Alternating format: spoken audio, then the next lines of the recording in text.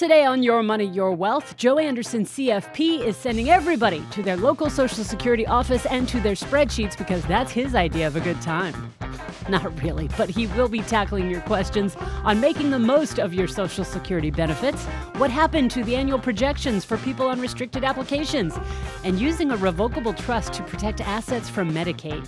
Then later in the show, Big Al Clopine, CPA, will come in off the golf course and join us to answer some of your Roth IRA conversion questions. I'm producer Andy Last, and if you've got a burning money question, comment, or suggestion, go to yourmoneyyourwealth.com, scroll down, and click Ask Joe and Al on air. Let's get started with a challenge to the very common advice to wait until age 70 to take Social Security. We got Matt from Minnesota. Don't you know? I was just there, the homeland. That's where I'm from, born and raised. Shout out to Ruthie. Yes. Hi, Joe, Al, Andy. I'm from Minnesota. Hi, Joe. Hello, Matt. And I'm trying to understand the numbers behind taking Social Security at different ages. It seems like every time I see this, they ignore the fact that this money will replace pulling money from equity accounts or that you might not use the money.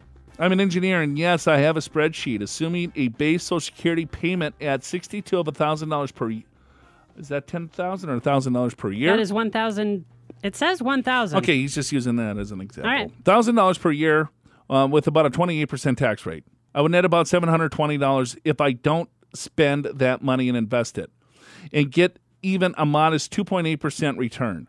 I would have $8,000 by age 72. Now, comparing that to the 8% increase in payment per year, I would get $1,300 after taxes. At this point, my $8,000 is kicking off another $150 a year to add to my $720 for about $870 a year compared to the $1,300. But it still will take until I'm 90 years old for that extra $430 a year to catch up to the $8,000 I made by taking my Social Security early.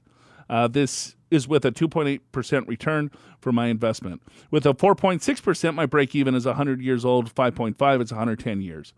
Now you can argue that you'll be spending this money, but that spend is the same as leaving the equivalent amount to grow in existing accounts. So it's basically the same thing. What am I missing? Why do so many people recommend waiting till max benefit at age 70? Been binging your old podcast for a few weeks now and have been enjoying the ride. Keep up the good work. Thank you, Matt. Okay, so Matt, I totally understand what you're doing, and I agree with you 100%. So you're looking at it is that if I take it at 62 and invest it, I'm going to have more money. And it all depends on the assumptions that you make, and you've made very conservative assumptions, and you found a break-even of age 90 at a 2.8% rate of return. For the listeners, what he's doing is saying, hey, I'm going to claim those benefits early. I'm not spending the benefits. I'm going to invest those benefits, and then I'm going to look at the total investments over my lifetime and what's going to give me more out of the system. Take it early, take that money and invest it at a conservative rate, and what's my break-even? Yes, it depends on those rates and how conservative or how aggressive that you want to be. It's going to make sense to do that.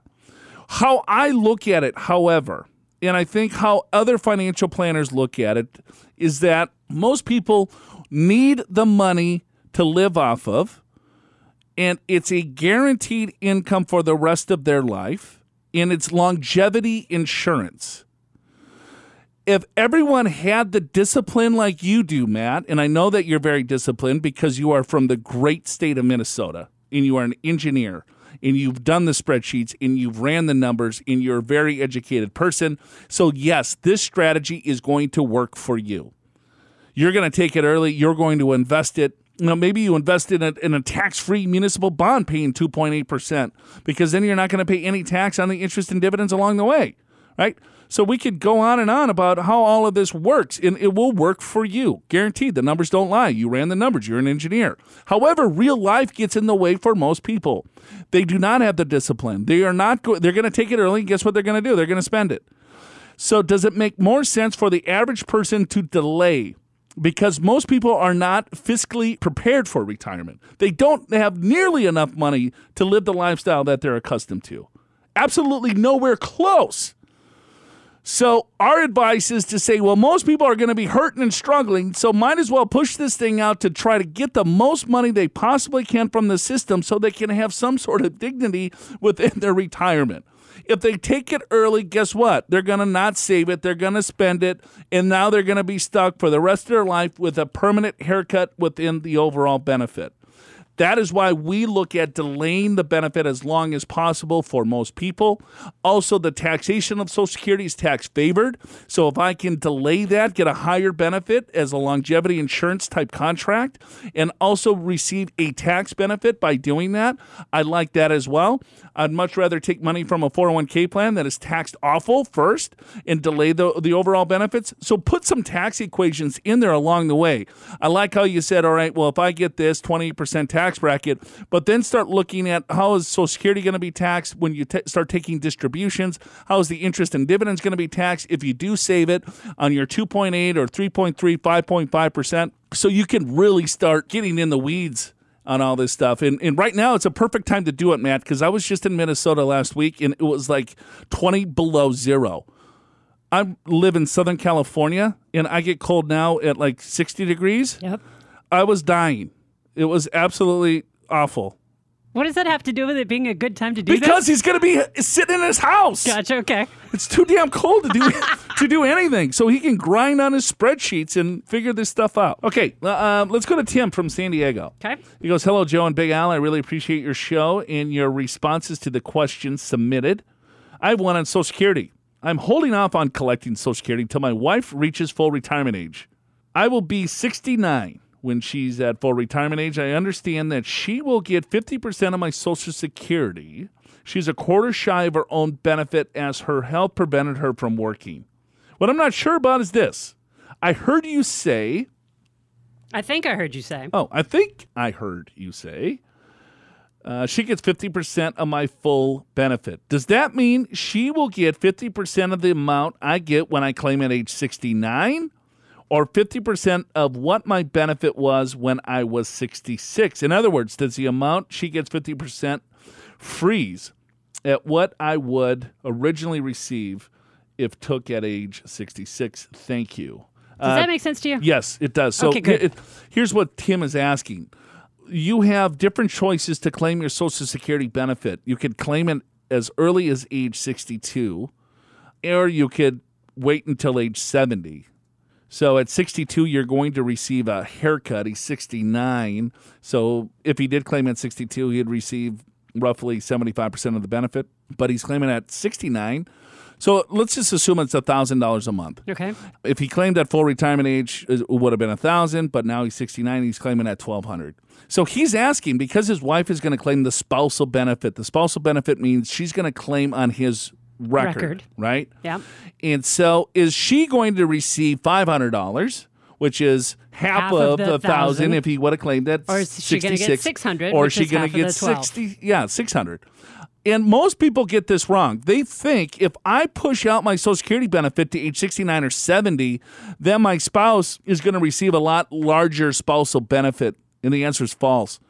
The spousal benefit is based on your full retirement age, Tim. And she needs to claim that at her full retirement age to get 50% of what your full retirement age benefit is. She could claim a spousal benefit as early as age 62 if she wanted to. However, she would not receive 50% of the benefit at Tim's full retirement age. She would have received like 33% of it, right? Because she's going to get a haircut because she took it at 62 versus 66. Right. But on the flip side, let's say Tim takes his benefit at age 62. So instead of getting $1,000 a month, he was going to get $750 a month. So as long as his wife waited till her full retirement age, she's going to get 50% of the $1,000, even though Tim claimed early. As long as she waits until her full retirement age, you said? Yes. Okay. The factor is based on Tim's full retirement age and then when the spouse claims the spousal benefit. So it doesn't matter when Tim claims his benefit at all. It's always going to be based on his full retirement age. That's the factor. And then they're going to look at when the spouse claims the spousal benefit. And if she waited to age 70 to claim the spousal benefit, she's not going to receive a higher benefit. It's not going to do her any good. It's not going to do her any good. Yeah. So she needs to claim right away. We found that mistake along the way as well. Just so long as he has claimed is when she can start. He needs to claim for her to be able to claim the spousal. All right. That was a mouthful. Nicely done, though. We got April. She writes in Chicago, a little Chi-town. I started receiving restricted spousal benefits from Social Security in 2019, with plans to wait until 70 to take my personal Social Security benefits. It appears, however, that I can no longer get an annual report with projected benefits upon turning 70. When I go to Social Security, only shows my current spousal benefits. I can use the last reports I receive, but this seems insufficient. Any suggestions? I got nothing for you, people. I got nothing. Not one even remotely thing comes to mind. So she should just continue estimating based on what her last report said. Yeah, I mean, said. who gives? I mean, who cares? She wants to put it in her spreadsheet. I know she does. April, go out and spend that money. Don't worry. I mean, unless you're like super concerned to the penny. But if that were the case, I don't think you'd take the restricted benefits what a restricted application is. She's receiving half of her spouse's benefits, which is 50% of the spouse, like we just talked about in our last question. But she has her own record. So she's deferring, she's delaying her own. She's waiting to 70. To 70 to turn her benefit on. So she's double dipping here. Hers is bigger. Otherwise, she wouldn't be bothering. Correct. Yep. And she qualifies because of her age. This strategy's gone, right? Restricted applications, file and suspend, blah, blah, blah, blah, blah. Because of the strategy that all of us advisors were giving to our clients to maximize their overall benefits, Social Security got wind of this really good strategy. And they were like, no, let's nip that in the bud. Yeah, let's stop that. So, April, I don't know what the hell to tell you, to be honest with you. I think you're really anal like Big Al. Like, you know. And all the engineers. Do you, like, Alan, if we have something numbered 1 through 6, and you try to, he has to go through all 6, and if you skip 5 and go to 6, just because 5 might have been just kind of like a dull question or a dull statement, yeah, he freaks out. So April's probably looking to the penny what the benefit's going to be. You already know what your full retirement age benefits are, hopefully, from older statements. Then I would use the 8% delayed retirement credit on that, and then maybe put in a 1% COLA in your spreadsheet, and then kind of go from there. So there you go. You did have a suggestion for her. Yeah, that's what I would do. Or just go to the Social Security, and you know what you do, April? I'm sure the weather in Chicago is really nice. Go to your local Social Security, get outside, and go to your local Social Security office and sit there for hours. That sounds like a ball. And then you meet this person that probably doesn't really, truly understand your strategy because it's no longer there. And you're going to have to explain to them what the restricted application is. And then from there, you're saying, no, I'm taking spousal benefits. I'm letting mine delay. And then you're going to spend another hour just explaining your overall strategy because they might be a little bit confused because you can no longer do a restricted application. And then you're going to have to talk to another person and then ask for that person's supervisor. And then you'll probably get the statement. And you still might get the wrong answer. And yeah, you could do that. That's an option. Or you can just do that 8% per year and 1% COLA. Yeah, call it good, right? And I meant no disrespect to our fine workers at the Social Security Administration. Because they're all listening. But it's a known fact that they cannot give advice, first of all. Just like you. Right. They're not there to give advice.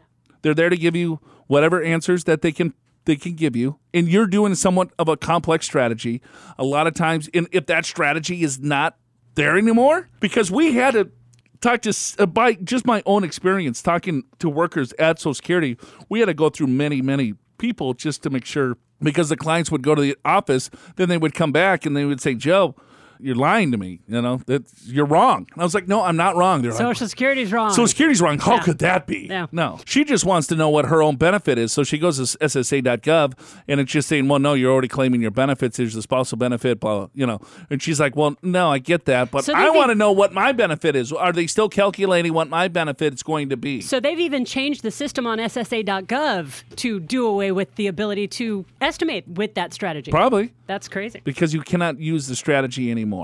So April, appreciate the question. Hopefully you find the answer. We're deep in the email bag. We are. We're like on page 5. Yeah.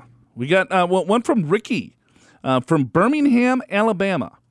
Ricky writes in. He goes, to protect assets from Medicaid, is it a good idea to move 401k money to a revocable living trust? Great podcast, so keep them coming. Ricky, no. That's not a very good idea. Why not? Well, first of all, a revocable living trust does nothing to protect your assets from Medicaid because you are still the owner of those assets. And if you're trying to do like a Medicaid strategy to hide assets so you qualify, that's kind of illegal. They have look-back periods of 5 years. So whatever you're trying to do to move assets around, you got to know 5 years in advance of when you're going to, let's say, go to a long-term care facility or know when you're going to get sick 5 years in advance. So it's a gamble and it's immoral. Yeah. If Ricky did, like a revocable living trust avoids probate. That's all that does. So you're titling assets such as your home, your brokerage account, whatever, anything outside of a retirement account in the name of the living trust. And it's an entity that when you pass away, the successor trustee kind of takes over, right? So if you consider yourself the CEO of your own family business, you would name a vice president, right? So when you pass away, the vice president steps in to become CEO, but you have a list of rules and laws that have to be abide by when you're gone. So the vice president is really not acting as CEO. He's just acting as an interim CEO to finish up what your wish list is. Right. And it avoids the whole probate process. If you do not have any type of documentation to put your assets in this entity, right? You might have a will, but the will goes through probate, and the judge goes, oh, here's the will. X amount of dollars is going to go to Joe. X amount is going to go to Andy. And then, right, then there's probate court costs and attorney costs and things like that. And it's long and it's inefficient and expensive, public record, all sorts of negative things by going through the probate process. A living trust avoids that entirely. Ricky, what you're trying to do is hide assets so you can qualify for Medicaid if there's some sort of medical event. And you want to take your 401k and move it into a revocable living trust. If you did that, it would be 100% taxable. So you take all of your money out of your 401k plan, pay 100% ordinary income tax on that distribution. You put it in your revocable living trust, and then you think, all right, I did this. I saved my assets. You just you killed yourself is basically what you did because you lost probably half of it to taxes. Now it's in a revocable living trust. Now you go to your long-term care facility, and all those assets are going to be subject to the Medi-Cal spend down. So don't do it, Ricky. So it's not only immoral and illegal and risky, it's also expensive. And it's really stupid. There you go. Right. Not that Ricky is stupid. He was just positing the idea. The strategy's bad. Right. Because it's not going to do it. You need an irrevocable trust is what you need to do.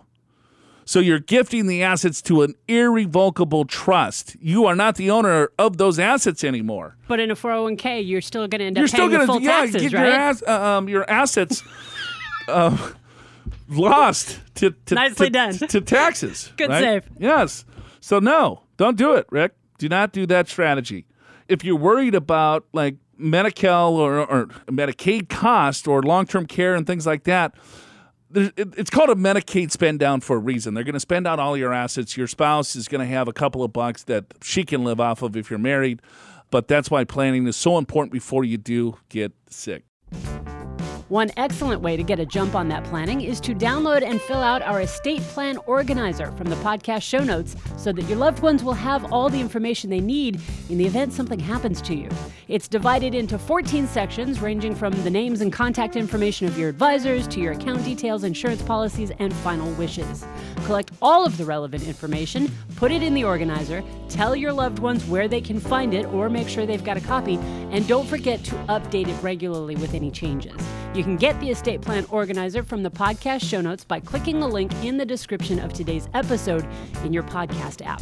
I've crammed the show notes with other helpful free financial resources as well, like the Social Security Handbook, our blog post on the difference between Medicaid and Medicare, and podcast episode number 226, which is the Medicare Beginner's Guide, what you need to know now. While you're there in the show notes, click the Ask Joe and Big Al on-air banner to send in your money questions. Speaking of Social Security and Medicare, Big Al Clopine rejoins us now to answer this next question from Susan in San Diego. So Susan writes in, my total income for 2018 was $162,000, including $9,000 of tax-exempt interest. My adjusted gross income was $162,400. My taxable income was $148,000. I'm 67 and retired. Single on Social Security and Medicare. Social Security added together my adjusted total income plus the tax-exempt interest to get MAGI of $171. This calculation places me in a higher tier for Medicare Part B premiums as well as for Part D premiums. I contend that the interest income has already been added to get my adjusted gross income. What is the proper calculation? So what she's trying to figure out, she's got tax-exempt interest from municipal bonds, and she's trying to figure out, all right, well, if I have total income of $162,000 plus another $9,000 of tax-exempt interest to get me to $171,000, but my taxable income after my deduction is $148,000. Sure. What the hell's all these numbers? You know, what am I going to pay? Which one do I use? Yes. So easy enough. So modified adjusted gross income is what MAGI stands for. And so we've got these charts on how much you have to pay for your Medicare premiums based upon your income, but it's actually a 2-year look back. Right? So the question as it pertains, this is 2018, so we're really talking about what the fees are going to be in 2020, which is the year we're in. So here we go. So she's single, and if her adjusted gross income is $162 plus you add the tax-exempt interest to that $171, that is the number you use when you go to the table. And on that number, that's between $160 and $180. I'm sorry, $160 and $500,000. So Medicare premium for this is that's 2019. That's 2019. I'm a year behind. Anyway, so it's going to be a little over $400, but that's how you compute it. It's basically your adjusted gross income plus your tax-exempt interest that didn't make it to the front of your tax return. So she's asking, what number do I use? What's the proper calculation? The proper calculation of modified adjusted gross in her situation is total income added back in tax-exempt income. Yeah, so 162 is her adjusted gross income. Add the tax-exempt income of about $9,000 to get to 171. That's the figure that she used. All right. Are you ready for this one? I am. Steve from New York. Stevie, 403B. To Roth conversion. Hey, Joe and Big Al. Love the show. See? That's a really good way to start. It is. Steve, really good way. It will actually read your question when you do that. I'm surprised we missed this. I'm looking for advice on a Roth conversion. I have about $90K in an old 403B. I was considering converting $40,000 of it to a Roth in 2020. I'm in the 24% tax bracket and understand the taxes owed would be about $9,600, and I have the cash to pay it. My question, is it worth it to do the conversion? If it helps, I have over $1 million in 401ks, and we have over $300,000 in Roths already, and I'm 49 years old. Thanks, and keep up the good work. Steve, the answer is absolutely yes. Convert $90,000. Well, convert what you can afford, right? He's 49 now. He's got way more money than you. You're sure of that? I don't know. You do have the big wallet. I do agree with you, though, surprisingly. So, Joe? right, well, okay, so he's 49, so he's young. Yeah. He's got over $1 million in a retirement account. He's got $300,000 in Roths now. He's got $90,000 in a 403B. Should he I wonder where he's coming up with 40. If that's the top of the 24% tax bracket, Steve, then I would probably stop there and convert the rest next year. But, yeah, I would definitely do the conversion. It absolutely makes sense. Why does it make sense, Al? Yeah, here's the math. So you got $1 million right now already in your retirement accounts, and if you just let them grow at 7% for 10 years, they'll double. So that's 2. That's 2. But now he's 60. And you're going to be adding more to it. And let's say you work till 65, you could have $2.5 or $3 million. I'm going to say $3 million because it's super easy math. He's going to have 4. Okay, I'm going to say 3, just to be conservative. Okay. So $3 million in So in he's an got IRA. $1 million now. Yeah. He's how old is he? 50. So he's got 20 years. Yeah, if he works till 70, I'm guessing he'll retire before then. RMDs are 72. So Yes, yeah, and who knows whether he'll be spending it before. But I'm just going to say 3 million. RMD is about 4%, about. So that's 120,000 of income, plus Social Security, which let's just say the taxable part of Social Security be another 40, 50,000. Who knows? I mean, I don't know if he's married or not, but let's just say another 50 grand, right? So now we're at 170 grand of income, and that's without including any other income from other investments. And a standard deduction, you will be in the 25 or 28% tax bracket when the old tax brackets come back. So to convert into 24 makes sense, plus all that tax-free growth for all that period of time. Yeah, it makes a ton of sense. So we don't really know what the hell tax brackets are going to be in 20 years, Steve, but we're guessing, speculating. We don't speculate on stocks, but God, we speculate on tax rates, Al. I mean, we're hypocrites. Well, we don't really speculate. I quoted the actual law. The actual law is the old tax brackets come back in 2026. So I'm going off of that information. So, okay, well, what did you use for taxable income? I said income's 170. Let's take 25,000, 150? Let's take 30, so 140. Okay, well, what's the present value of 140? Call it 2%, 20 years. Yeah, probably 100. Okay, so 100, he'll be in the 25% tax bracket if he is single. Yeah. So convert to 24 still makes sense. That's what I'm saying. Yep. All right, Steve, that's what we do here. We give good answers sometimes Now, to really good questions. The other thing, if you want to speculate, do I think tax rates will go up, go down, or stay the same in the future? If I'm guessing, now I get to speculate for a second. Yeah. I think they're going to be higher in the future because of our national debt. That's my prediction. Political. Big Al's getting political. Yeah, there's a lot of things. I think tax rates are going to go up as well. We've been saying that for a while, and what do? They go down. All right. Hey, if you want to get really bad advice, here's the number to call. We got John from San Diego. Love the show. Way to go, John. That's how you open up an email. It's one of only 2 podcasts I listen to. Wow. All right. I feel honored. Or he probably just doesn't really listen to a lot of podcasts. I wonder what the other one is. It's a real show. It's not like ours. Oh, I wonder what the other show is, John. You're cheating on And whether us. or not it's financial. Guaranteed. It's not. We just got a 401k at work with a Roth 401k option. From past episodes, I understand I can roll the 401k Roth into a Roth IRA immediately if the plan allows. I looked for this one on the IRS website. Couldn't find it. Also, can I contribute the full $19,500 from my savings, or must the contribution come from my paycheck each pay period? Thank you. All right. So he's got a 401k option at his employer. The full amount to contribute to a 401k has to come from your paycheck. Yes. Yeah, the only exception is if you're self-employed, right?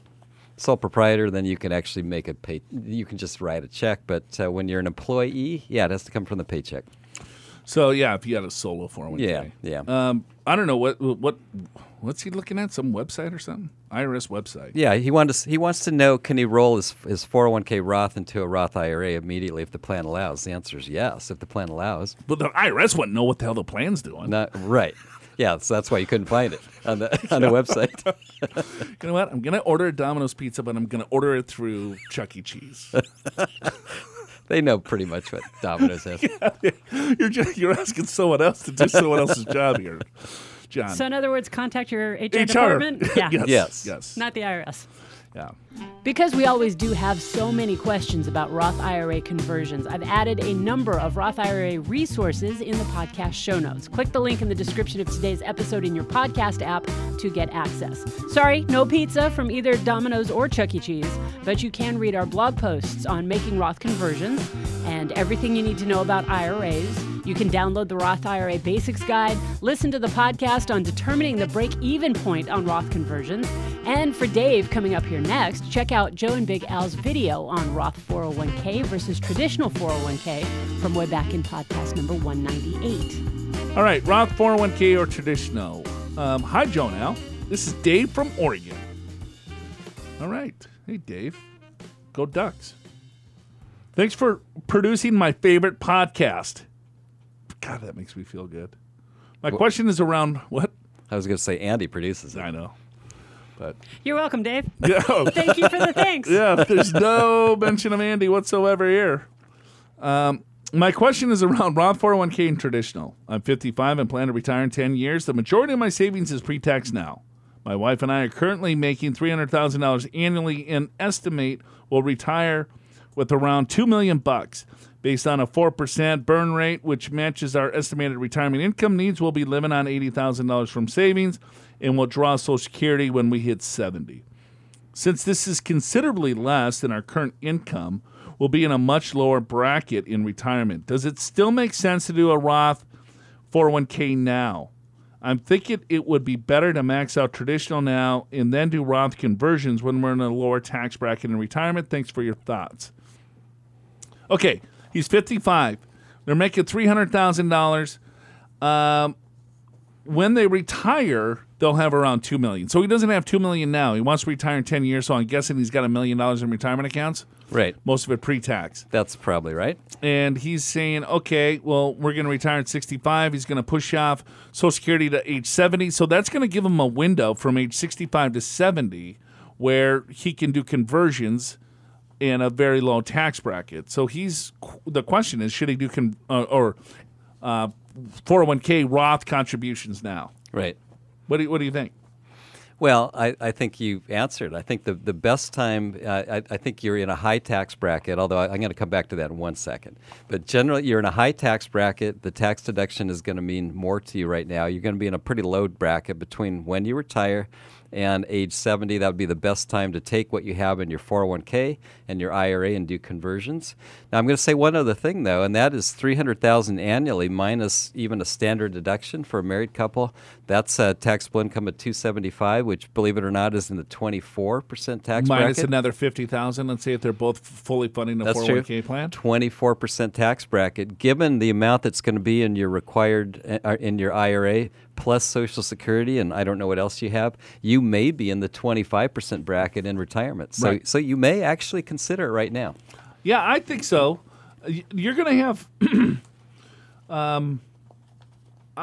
I'm a big believer that especially contributions into a Roth, right? I mean, I used to rant on this forever.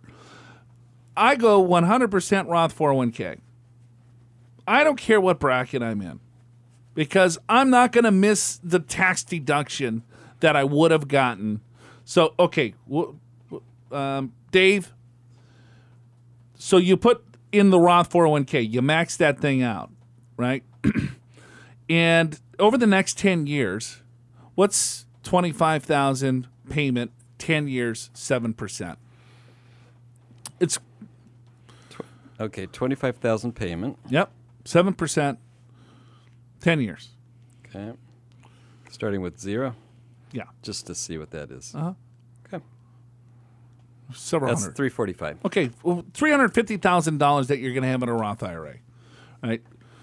Versus having that $350,000 additional into your 401k. That's all pre-tax. That all has to come out. I guarantee you, when you retire at age 65 and you see that $350,000 or $400,000 in a Roth, you're going to come back and you're going to be like, God, I am so glad I wrote in and listened to Joe and Big Al. And Al talked about the tax brackets, but Joe just gave me the common sense to say, you know what, I'm going to have a lot of money sitting in a Roth IRA, and then the few $1,000s that you could have saved a few years ago in taxes, you would have spent that money anyway. Now you just paid yourself a nice big fat tax-free nest egg.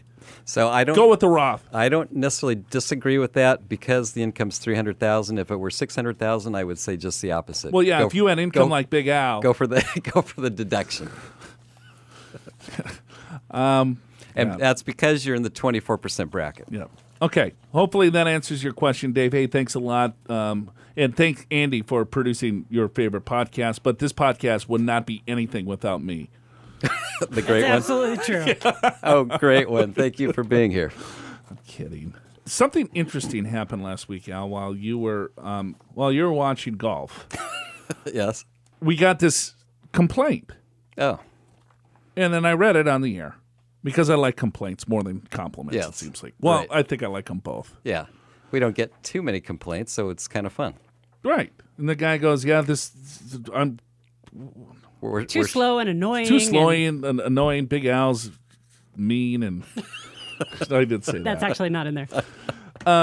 So yeah, the guy writes in, and then he goes, I heard the following comment read out on the show today, January 18th, Tuesday. I apologize for this. I meant to write this bad review for some other podcast. Oh, it It wasn't even almost a mess. sounds like us trying to make this stuff up. I wrote that on the golf course. Accidentally wrote it for your podcast. Capital letter, sincere apologies. Please read this on your podcast so your audience will also know. Okay, so that was Cheatham. Then Sam writes in, too. Yeah, okay. He's like, hey, I've been listening to your show for a while after finding it through Paul Merriman in his podcast. But I felt as though I must write to come to your defense and offer a possible solution after hearing from Cheatham in last week's episode. Okay. I disagree with him on the unnecessary distractions and the repetition. I've thoroughly enjoyed the program and content in its presentation. Keep it up. Regarding the talking too slowly, that would be Big Al, apparently. It's definitely not you. He's getting older. I'm going as fast as I can. Sam didn't say that. Joe said that. He goes, I suggest the following.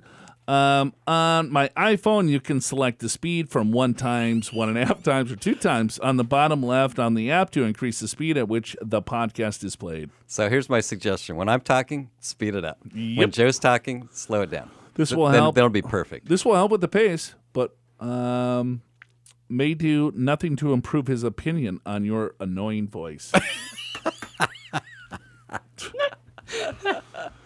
I do have an annoying voice, Sam. Thank you very much. Have you ever tried to listen to a podcast on 1.5 or 2 times? No. When I get done doing that, I feel like all jittery. It stresses me out to listen to them that fast. Really? So I'll talk really slow Yeah, there you so go. that when you play it So, back, when you play it fast, and it it'll just be sounds normal. It's perfect. Okay. So I just wanted to clear the air there. That's it for us today. I appreciate you hanging out. We'll see you again next week. Show's called Your Money, Your Wealth. If you'd like to hear Joe nearly die of laughter, stick around to the very end of this episode for the derails. And now for the disclosure, the derails contain no relevant or useful financial information. Your Money, Your Wealth is presented by Pure Financial Advisors. You can click the free assessment button at yourmoneyyourwealth.com and sign up for a free 2-meeting assessment with a certified financial planner via video web meeting or in person at one of our 4 offices in Southern California. And now for the real disclosure. Pure Financial Advisors is a registered investment advisor. This show does not intend to provide personalized investment advice through this broadcast and does not represent that the securities or services discussed are suitable for any investor. Investors are advised not to rely on any information contained in the broadcast in the process of making a full and informed investment decision. Where did the lost episodes go? I have no idea. Those were gone long before I got here. I know that they aired on radio, but I don't know if they ever were on the podcast. Because the ones that we have go back to 2016. But you guys have been doing the show since 1802, so... Yes, we've been doing the show since... I forgot the first name. Retirement. It was called something else? Yeah, Really? the Retirement Minute Show. I don't know. Was it only a minute long? No, it was really bad. It was really bad. Yeah, Al and I worked at a different firm before the existence of Pure Financial Advisors. Well, that's probably why we don't have them. No. But then I started Your Money, Your Wealth back in 2007. Man, I would love to hear some of those. Yeah. How are you? Were you good? I was phenomenal. No, I was exactly the same. Horrible. Wow. Awful. So 2007. So we've been doing the show since 2007. It is 2019 or 2020. 2020. Jeez. Okay. So You're still writing 2019 on your checks. Yes. Where the hell were you? Yeah. Well, I volunteered for a couple organizations. One, I volunteered at the Farmers Open, Insurance Open. That was the Torrey Pines Golf Tournament. And then the second thing I did earlier this week, as a matter of fact, was I built a home with a team for Home is for Hope. Just like Where? Meals on Wheels. Yeah, but I actually really did it Where? in Rosarita, next to Tijuana. Nice. There were 2 teams where mostly financial planners got together, and we built 2 homes in 2 days. So Alan, But something happened last week, you were going to say. yeah, you went while you were at the Farmers Open Yeah, watching Tiger Woods. yes. I don't really call that volunteering. That was just having fun. Yeah, but the money goes to charity. So in a roundabout way. Okay. What money goes? No, with the farmers. Yeah, the farmers, the money raised by the tournament through the Century Club goes to charities around San Diego. What are you talking about? Just take my word for it. That's the money for the tickets and the concessions, after all expenses are paid, goes to the Century Club, which gives the money to local charities. Oh, okay. So it is volunteering. Remember we used to have one of our associates listen to books on tape, double speed? Oh, like 10 times. Yeah. It's like, He goes, yeah, I finished this 10,000-page novel in 4 minutes. it's like, wow. It's like, and when he'd tell us, his hair was all up and... But I guarantee you he didn't comprehend anything. I know, I'm aware of that. He said, I read 3 books this weekend. You know who I'm talking about? Yes, I do. I do know what you're talking about. I think he just wanted to brag at his cocktail party. I think so. Yeah, I'm reading about 6 books this week. 6 books a week. That's one a day during the week and 3 each weekend day. He does them in his sleep too. He goes like 5 speed. These are my favorite segments when you guys just fall apart. It's subliminal. Oh, I mean, we used to hear those stories. Yes. And then we'd ask him about the book. Well, that was a couple books ago. I want to bigger. I sort of forget that one. Oh God. Oh God. Yeah, but we would look at each other and we're like, oh God. I tried on his tip. I tried one. I didn't understand a word.